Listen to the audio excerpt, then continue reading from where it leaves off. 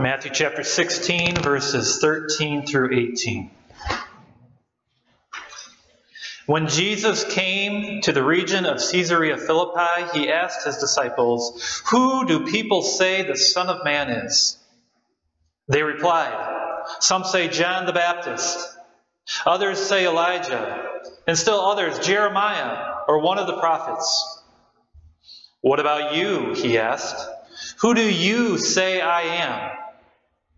Simon Peter answered, "You are the Christ, the Son of the living God." Jesus replied, "Blessed are you, Simon, son of Jonah, for this was not revealed to you by man, but by my Father in heaven. And I tell you that you are Peter, and on this rock I will build my church, and the gates of Hades will not overcome it." Thus ends our reading of God's infallible word. May all who hear it receive their confession from their Father in heaven.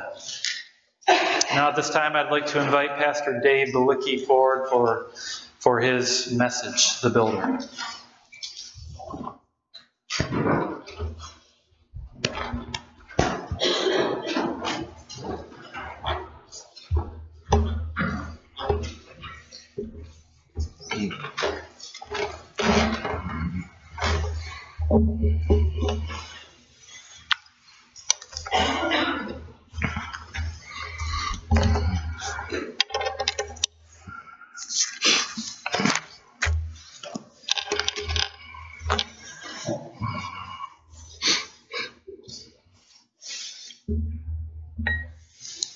Excuse me.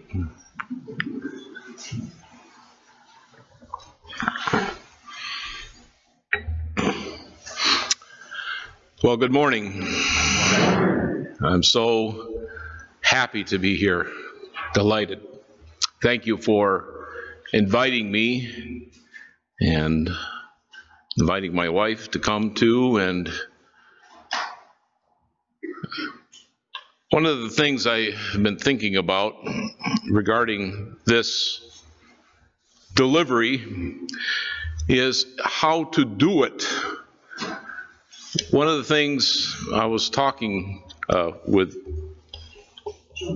Joni before our service was, when we're thinking about making decisions, you have some big decisions that are before you. The decision to stay with the NACCC, the decision, well, maybe we should leave. And then there's the other decision, should we go with the 4 C's, the Conservative Congregational Christian Conference, or what do we do? So in all of these big decisions, I don't know about you, but I think it's best if you have the time to make a decision like this. You want to be knowledgeable, you want to be informed, and obviously prayer and all of that goes into it. And so that first idea of being knowledgeable, that's what I'm really trying to achieve here. Now, of course, one of the hallmarks of any conference, such as the 4 C's, and I haven't really explored the Triple C, but the 4 C's has a statement of faith. And I would presume that this church has a statement of faith as well. And so whenever you're considering, for instance, going to a church or joining up with a church or, joining a conference, I think one of the big things is to consider the statement of faith and to read it and then to ask some questions of yourself. Do I agree with this? Is this what I believe? Am I in line with this sort of these statements that are being made? And so the 4 C's statement of faith is very, in a word, evangelical.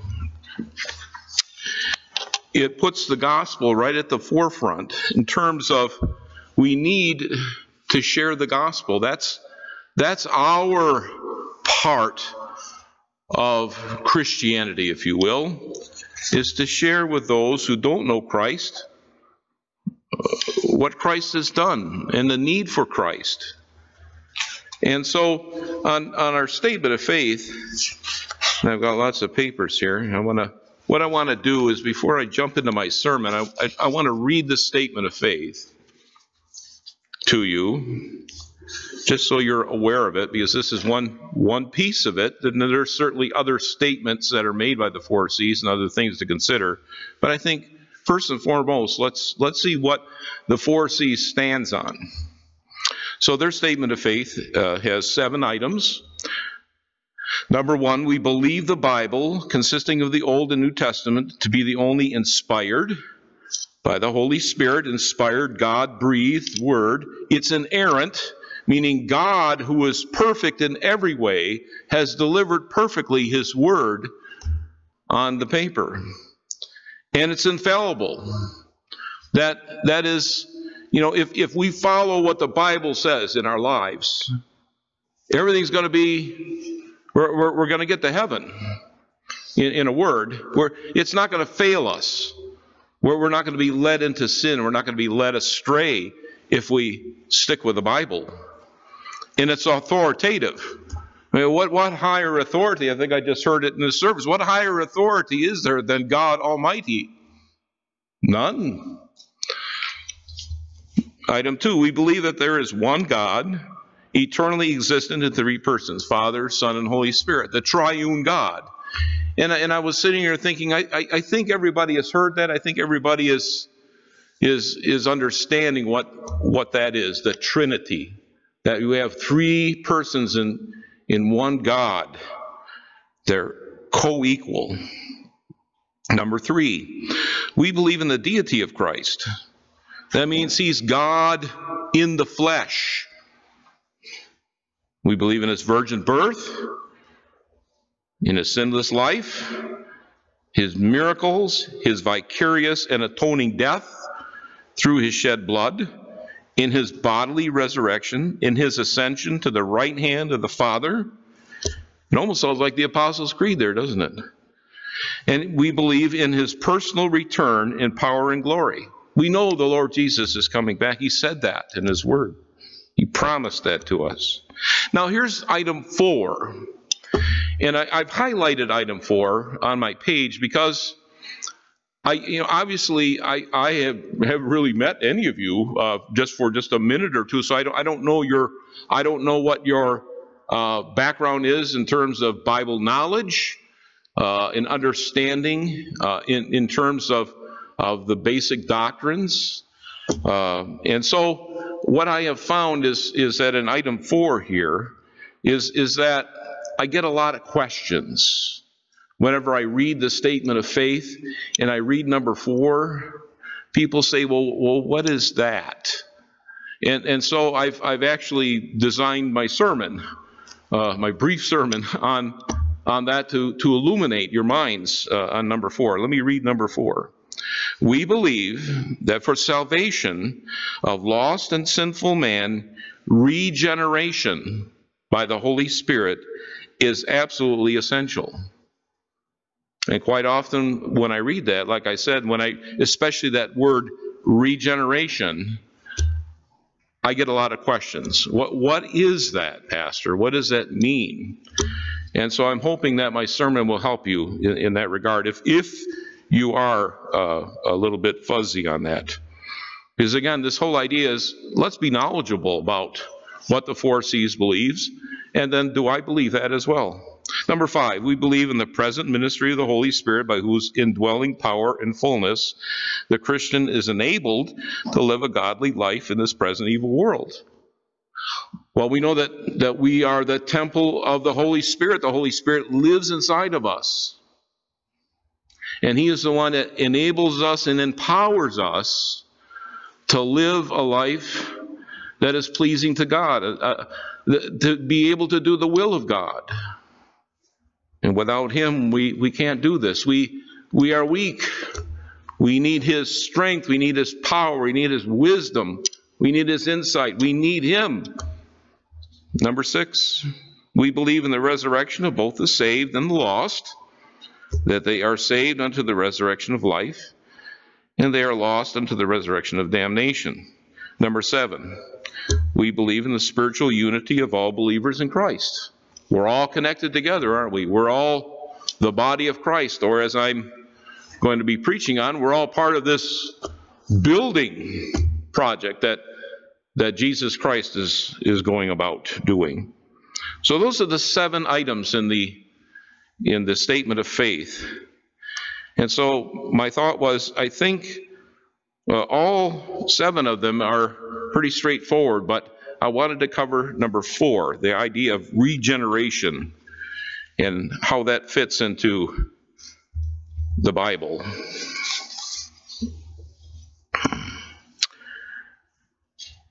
Now, we've read a passage out of the Old Testament and the New Testament, and both of these passages speak about really the same thing. They contain that same word, building. And the whole idea there is that this is a verb, not a building, but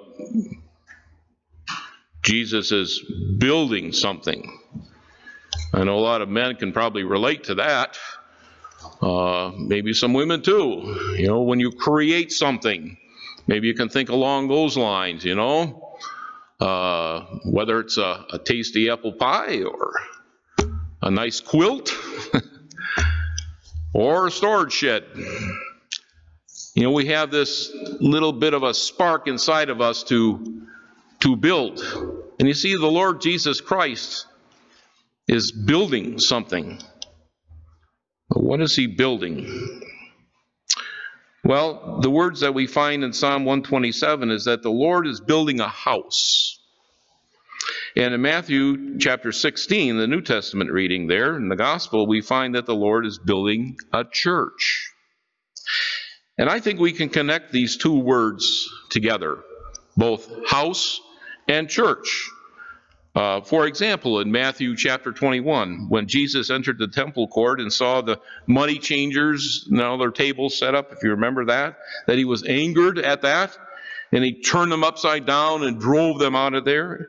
And what did he say? My house will be a house of prayer.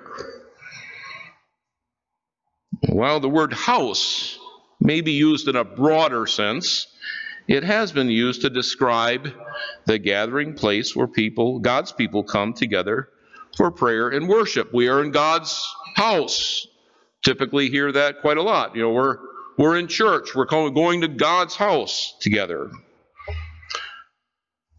So when we put the concept of building, we put it in front of the words house and church, we might ask ourselves some questions. Building a house?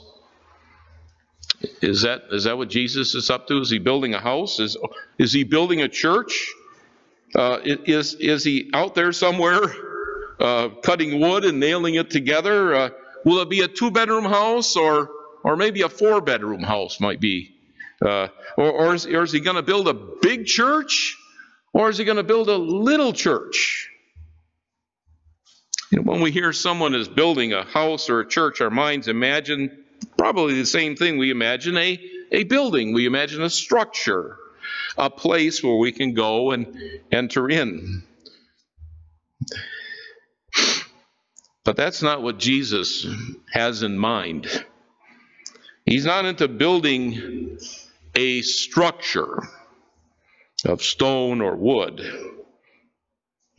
Rather, he's into building people.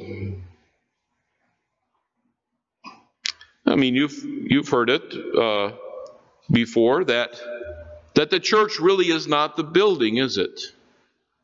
It's the people in the building. But quite often we use the common expression, we're going to church on Sunday. Or it's time to go to church. And we have this idea that we're going into this place here, that is the church. But the Lord doesn't have that in mind. All the people he has in mind. But is he thinking about any people? Is he thinking about all people? No. He's thinking about the people who have been visited by the Holy Spirit. You'll notice back in Matthew chapter 16, when Jesus was saying, well, who do people say that I am? They in a sense, he's saying, okay, they've looked at me, they've seen me, they've heard me, they maybe even have seen me do some miracles. So who are they saying I am? And of course, there was various answers, and they were all wrong answers. Why? Because there was a natural sight that was used when looking at Jesus. Their spiritual eyes were not open to see who the real Jesus is. And that is absolutely, as the 4 C's would say, absolutely essential that you have your spiritual eyes open. And no one can do that by their own power or their own will. It's only by the Holy Spirit who comes in and opens your eyes to see who Jesus really is. And when the Holy Spirit opened Peter's eyes and he looked at Jesus, who did he see? He saw the Christ, the Son of the living God. Now, if you go back to your homes and tomorrow and your places of work and whatever, and just stop somebody at work or on the street and just ask them the question, who is Jesus? You'd be surprised at the answers you get. Oh yeah, he's that cool dude in the robes, Yeah, it's something to do with the loaves and the fishes.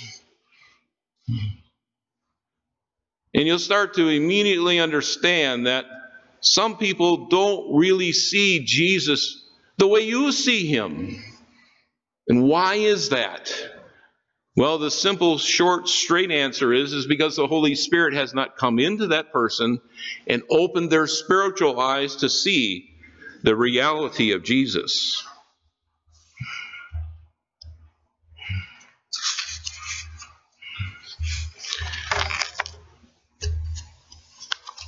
Where does regeneration show up in Scripture? Now, let me read Titus chapter 3, verse 5. It's written there that he saved us, not because of righteous things we have done. I think we all have a grasp on that we can't buy our way into heaven, we can't earn our way into heaven. He saved us not because of that or anything we could do. No, he saved us because of his mercy that he had upon us, and he saved us through the washing of rebirth. And another way of saying rebirth in other versions than what I'm reading is the word regeneration. And another common word or phrase that's used in place of regeneration is born again. Perhaps you've heard that phrase. To be born again. You were born naturally, but you need a new birth. And in that new birth, you receive your spiritual sight. You are saved in that sense. You are then enabled to believe, and you confess with your mouth, Jesus is the Son of God, he is Lord, he is my Savior.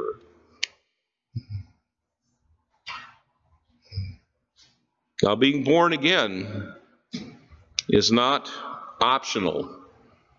It is essential. And it is eternal. But here's maybe the last point of all of this, and I'm trying to be as brief as I can be here. I really would enjoy having more time, and maybe at another place and time I would. But just understand that God has his place in salvation. He has redeemed you, he has saved you, he has regenerated you, and now you are part of his building. If we were to go to one of the letters that the Apostle Peter wrote, we would find there that, we are being built into a spiritual house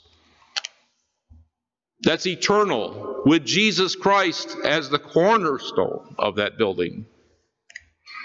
So God has his part. He's doing the building. You see, you can't build a church. I can't build a church. That's the Lord's part. Our part, I think I alluded to just briefly, is to introduce people to Jesus Christ. I think that's your mission statement, isn't it? To introduce people to Jesus Christ who don't know him, and then those who do know him, to train them, I believe. Something like that. Exactly. Precisely. Hallelujah.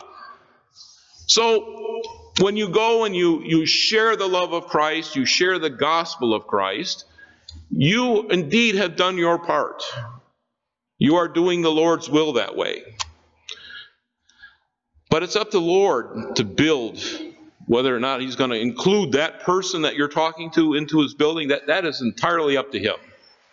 So just relax if the person thumbs their nose at you or says, "Oh, I don't want to hear about," whatever reaction you get, don't worry about that. See, that's God's decision whether he's going to at that time bring the Holy Spirit into that person. You are the one to bring the message. You are the one to just sow the seed. Be faithful. Be faithful. Amen.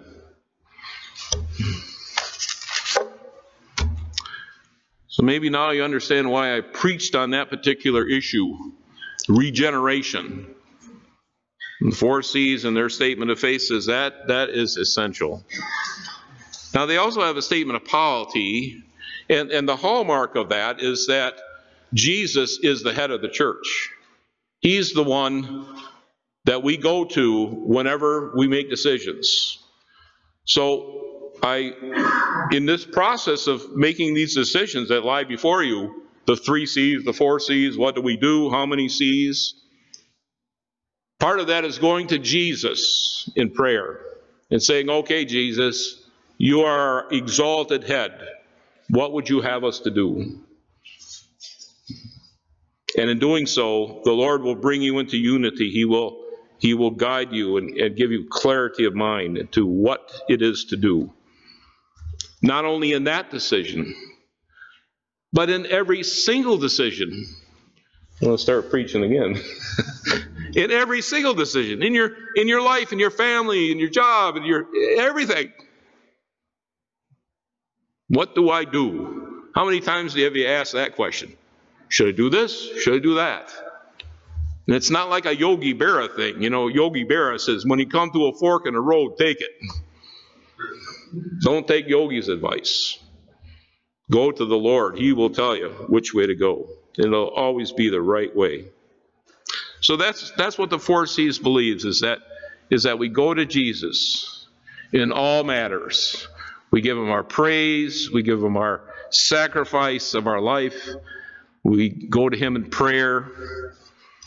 He's our shepherd, isn't he? Guides us all the way along. So that's what the 4 C's, in a sense, believes. Now, they also have developed position statements. I'm not going to read all the position statements, or we're going to be here till too long. But I'm just going to tell you what those position statements are on, what the topics are. And then if you have maybe a question on them, I'm certainly willing to entertain what their position is. But let me tell you the topics here that they've chosen to write positions on. They have a statement on biblical marriage. They have a statement on biblical stewardship. They have a statement regarding the ministerial standing of women, on racial reconciliation, on the charismatic movement. They have guidelines here regarding ministers who are divorced.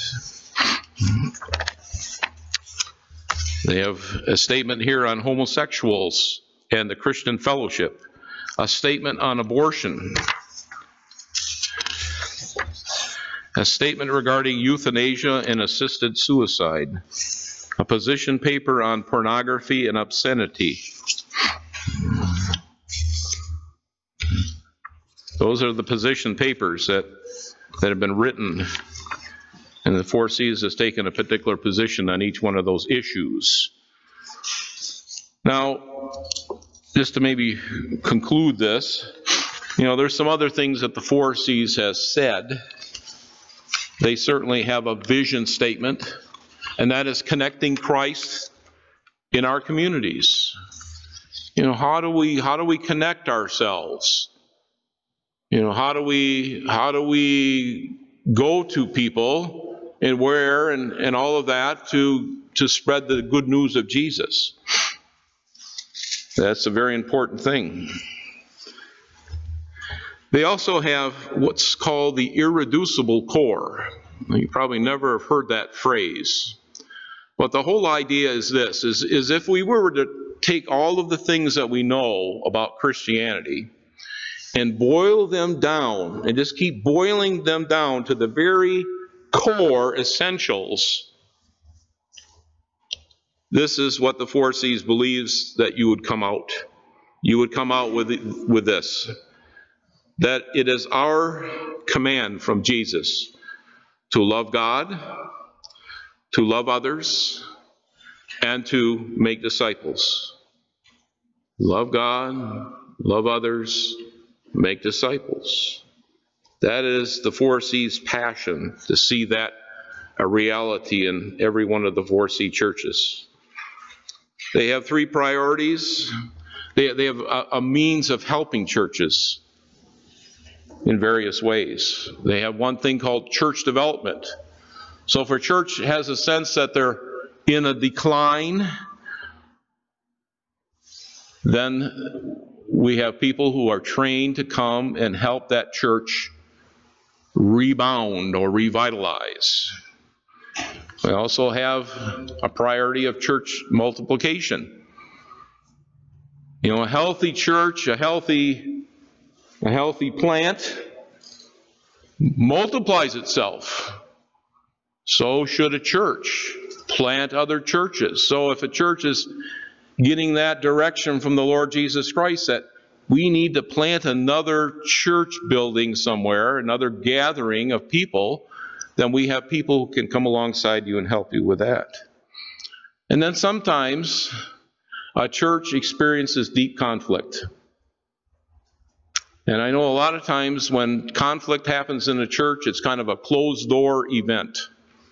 You kind of try to take care of it within the ranks, so to speak. Hush, hush.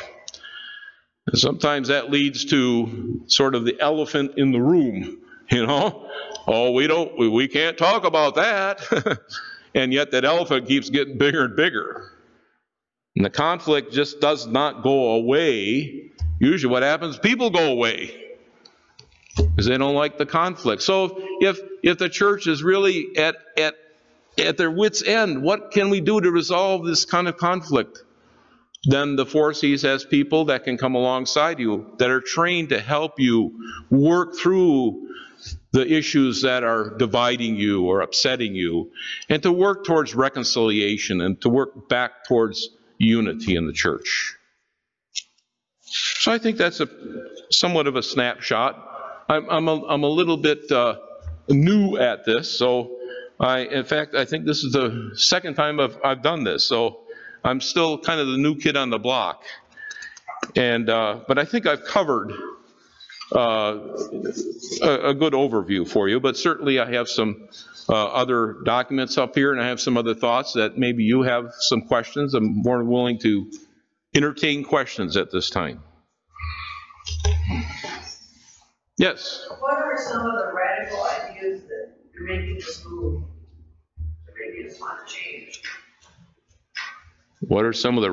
Well, the NACC, what are they going towards or whatever that... Yeah, I don't know if Dave can actually make an answer to that. That what we have seen over the past year and a half, is there has been a movement in the NA towards, one, a non-biblical understanding of what the gospel is. For instance, at their Michigan conference last year, they had two headline speakers. One was a Buddhist and one was a Sikh. And so what we saw there was this notion that doesn't matter what religion you are, you can all come to God in different ways. And so that's not a biblical understanding of the gospel. A biblical understanding of the gospel would be that Jesus is the only way to the Father. And so that was the biggest concern that I saw. The other concern is a number of churches have taken the step where they no longer think of homosexuality as a sin, where God's Word clearly states that it is sinful. And so those will probably be the two main issues, but the biggest one is just the lack of clarity and understanding when it comes to the gospel.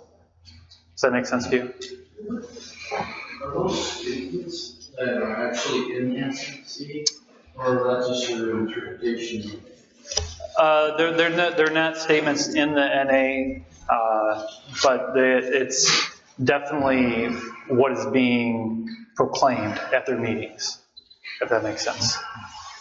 Some of the pastors that I spoke with, they don't believe in sharing the gospel anymore in the sense that you declare a message that only Christ is the only way to God. And so, they've come out and said, a Buddhist can be just as saved as a Christian. Yeah. Is it possible for a representative from NACC to come and speak to us as Reverend is? I think so. I could reach out. Yeah. Your story is, with all due respect, is hearsay and rather vague. Okay. We had a personal experience at the Michigan conference, but he's presenting solid, statements of the overseas. We are getting vague statements of the NACC. With all due respect, again, Pastor, I wish we had a balanced statement here that we would justify.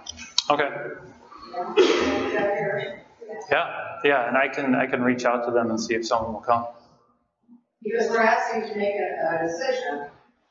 It was rather, if you know what I'm saying, so we're rather decided. For all we need to come. So. Okay. This is my humble opinion.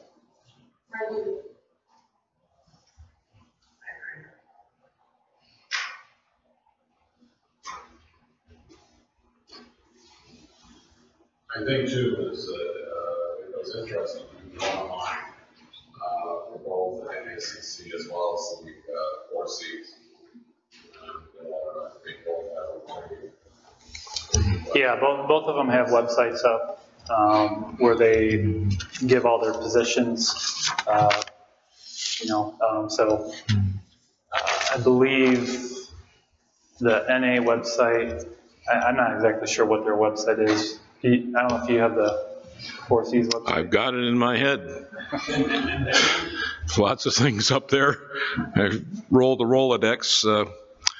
It's, of course, www.ccc, 4 Cs, as this lowercase, and immediately following USA, ccccUSA.com. Or even if maybe if you just even Googled either one, probably be able to pop up their website too. If you Google the NACCC, it does bring up the that.org, so that you can search in there. So it's naccc.org. You just put in NACCC and it will bring up the Okay. In the Google search. Josephine. So what I'm hearing is that if we wanted to check out what they believed in, we could go online on the NACCC and find out ourselves, and we, I think you could, yeah. I'm not exactly sure what all the NA puts on their website. yeah, but it would give me a chance to see. Yeah, yeah. Yeah, and I recommend each and every one of you doing that. Yeah, Todd. Just for ease of everybody, if you go to our church's homepage on the web, at the very bottom where it says where we currently belong to NA, Oh. wherever it is, there is a link that just click on it, it'll take you directly to their webpage. Okay, yeah, so there's that way to get to it as well. Just go to our website and then click on the link at the bottom.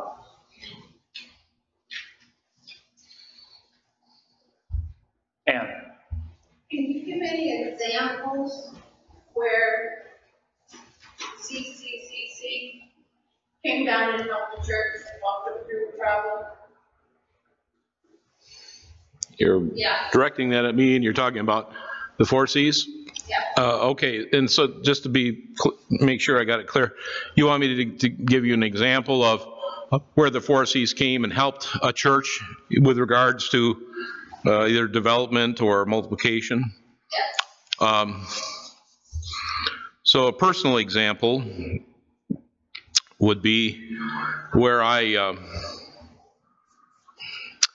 went and assisted a church in Wisconsin, and I'm currently assisting a church up in the Upper Peninsula. I guess I'll talk about that a little bit more. One of the things that unfortunately can happen to a church is it can go into decline, and often it's a very slow process, and sometimes very imperceptible. It's sort of like, everything is okay now, but then all of a sudden you blink and 10 years have gone by and things aren't the way they were 10 years ago. They're kind of downhill. But really nobody's perceiving that, and then all of a sudden somebody starts to think about that and they recognize that and they reach out for help. And that's where this church in the Upper Peninsula called First Union is recently done. And so what they've done is they've called on me to assist them since they're in Michigan. And what I have done for them at the outset is, and this is really the starting point towards trying to figure out, what's gone wrong or really where we're at, and that's doing an assessment. It's sort of like, you go to the doctor, and the doctor checks you over and he says, well, your blood pressure is a little high and, this and that. And you go, really? My blood pressure's high? I didn't know that. Oh, yeah. We got to get that down. So doing a spiritual assessment, if you will, of a church is very necessary. And the 4 Cs uses a tool called the Natural Church Development Survey, which is taking a portion of the congregation and they fill out questionnaires regarding 8 different quality characteristics that are in every church in various levels, in various quantities. One would be, for example, loving relationships. Another would be effective structures. So by taking this survey as a composite, then there's a result that's given to the church, and in a sense they're shown their strengths and their weaknesses. And so I'm going through that process with First Union Church as an example, and that's again just a starting point. So I'm going to be going up there and visiting with them. I'm going to be talking with their leadership. I'm going to be talking with the congregation, and then we're going to start to map out what are some of the initial first steps that can be taken to regain some of that health that was lost.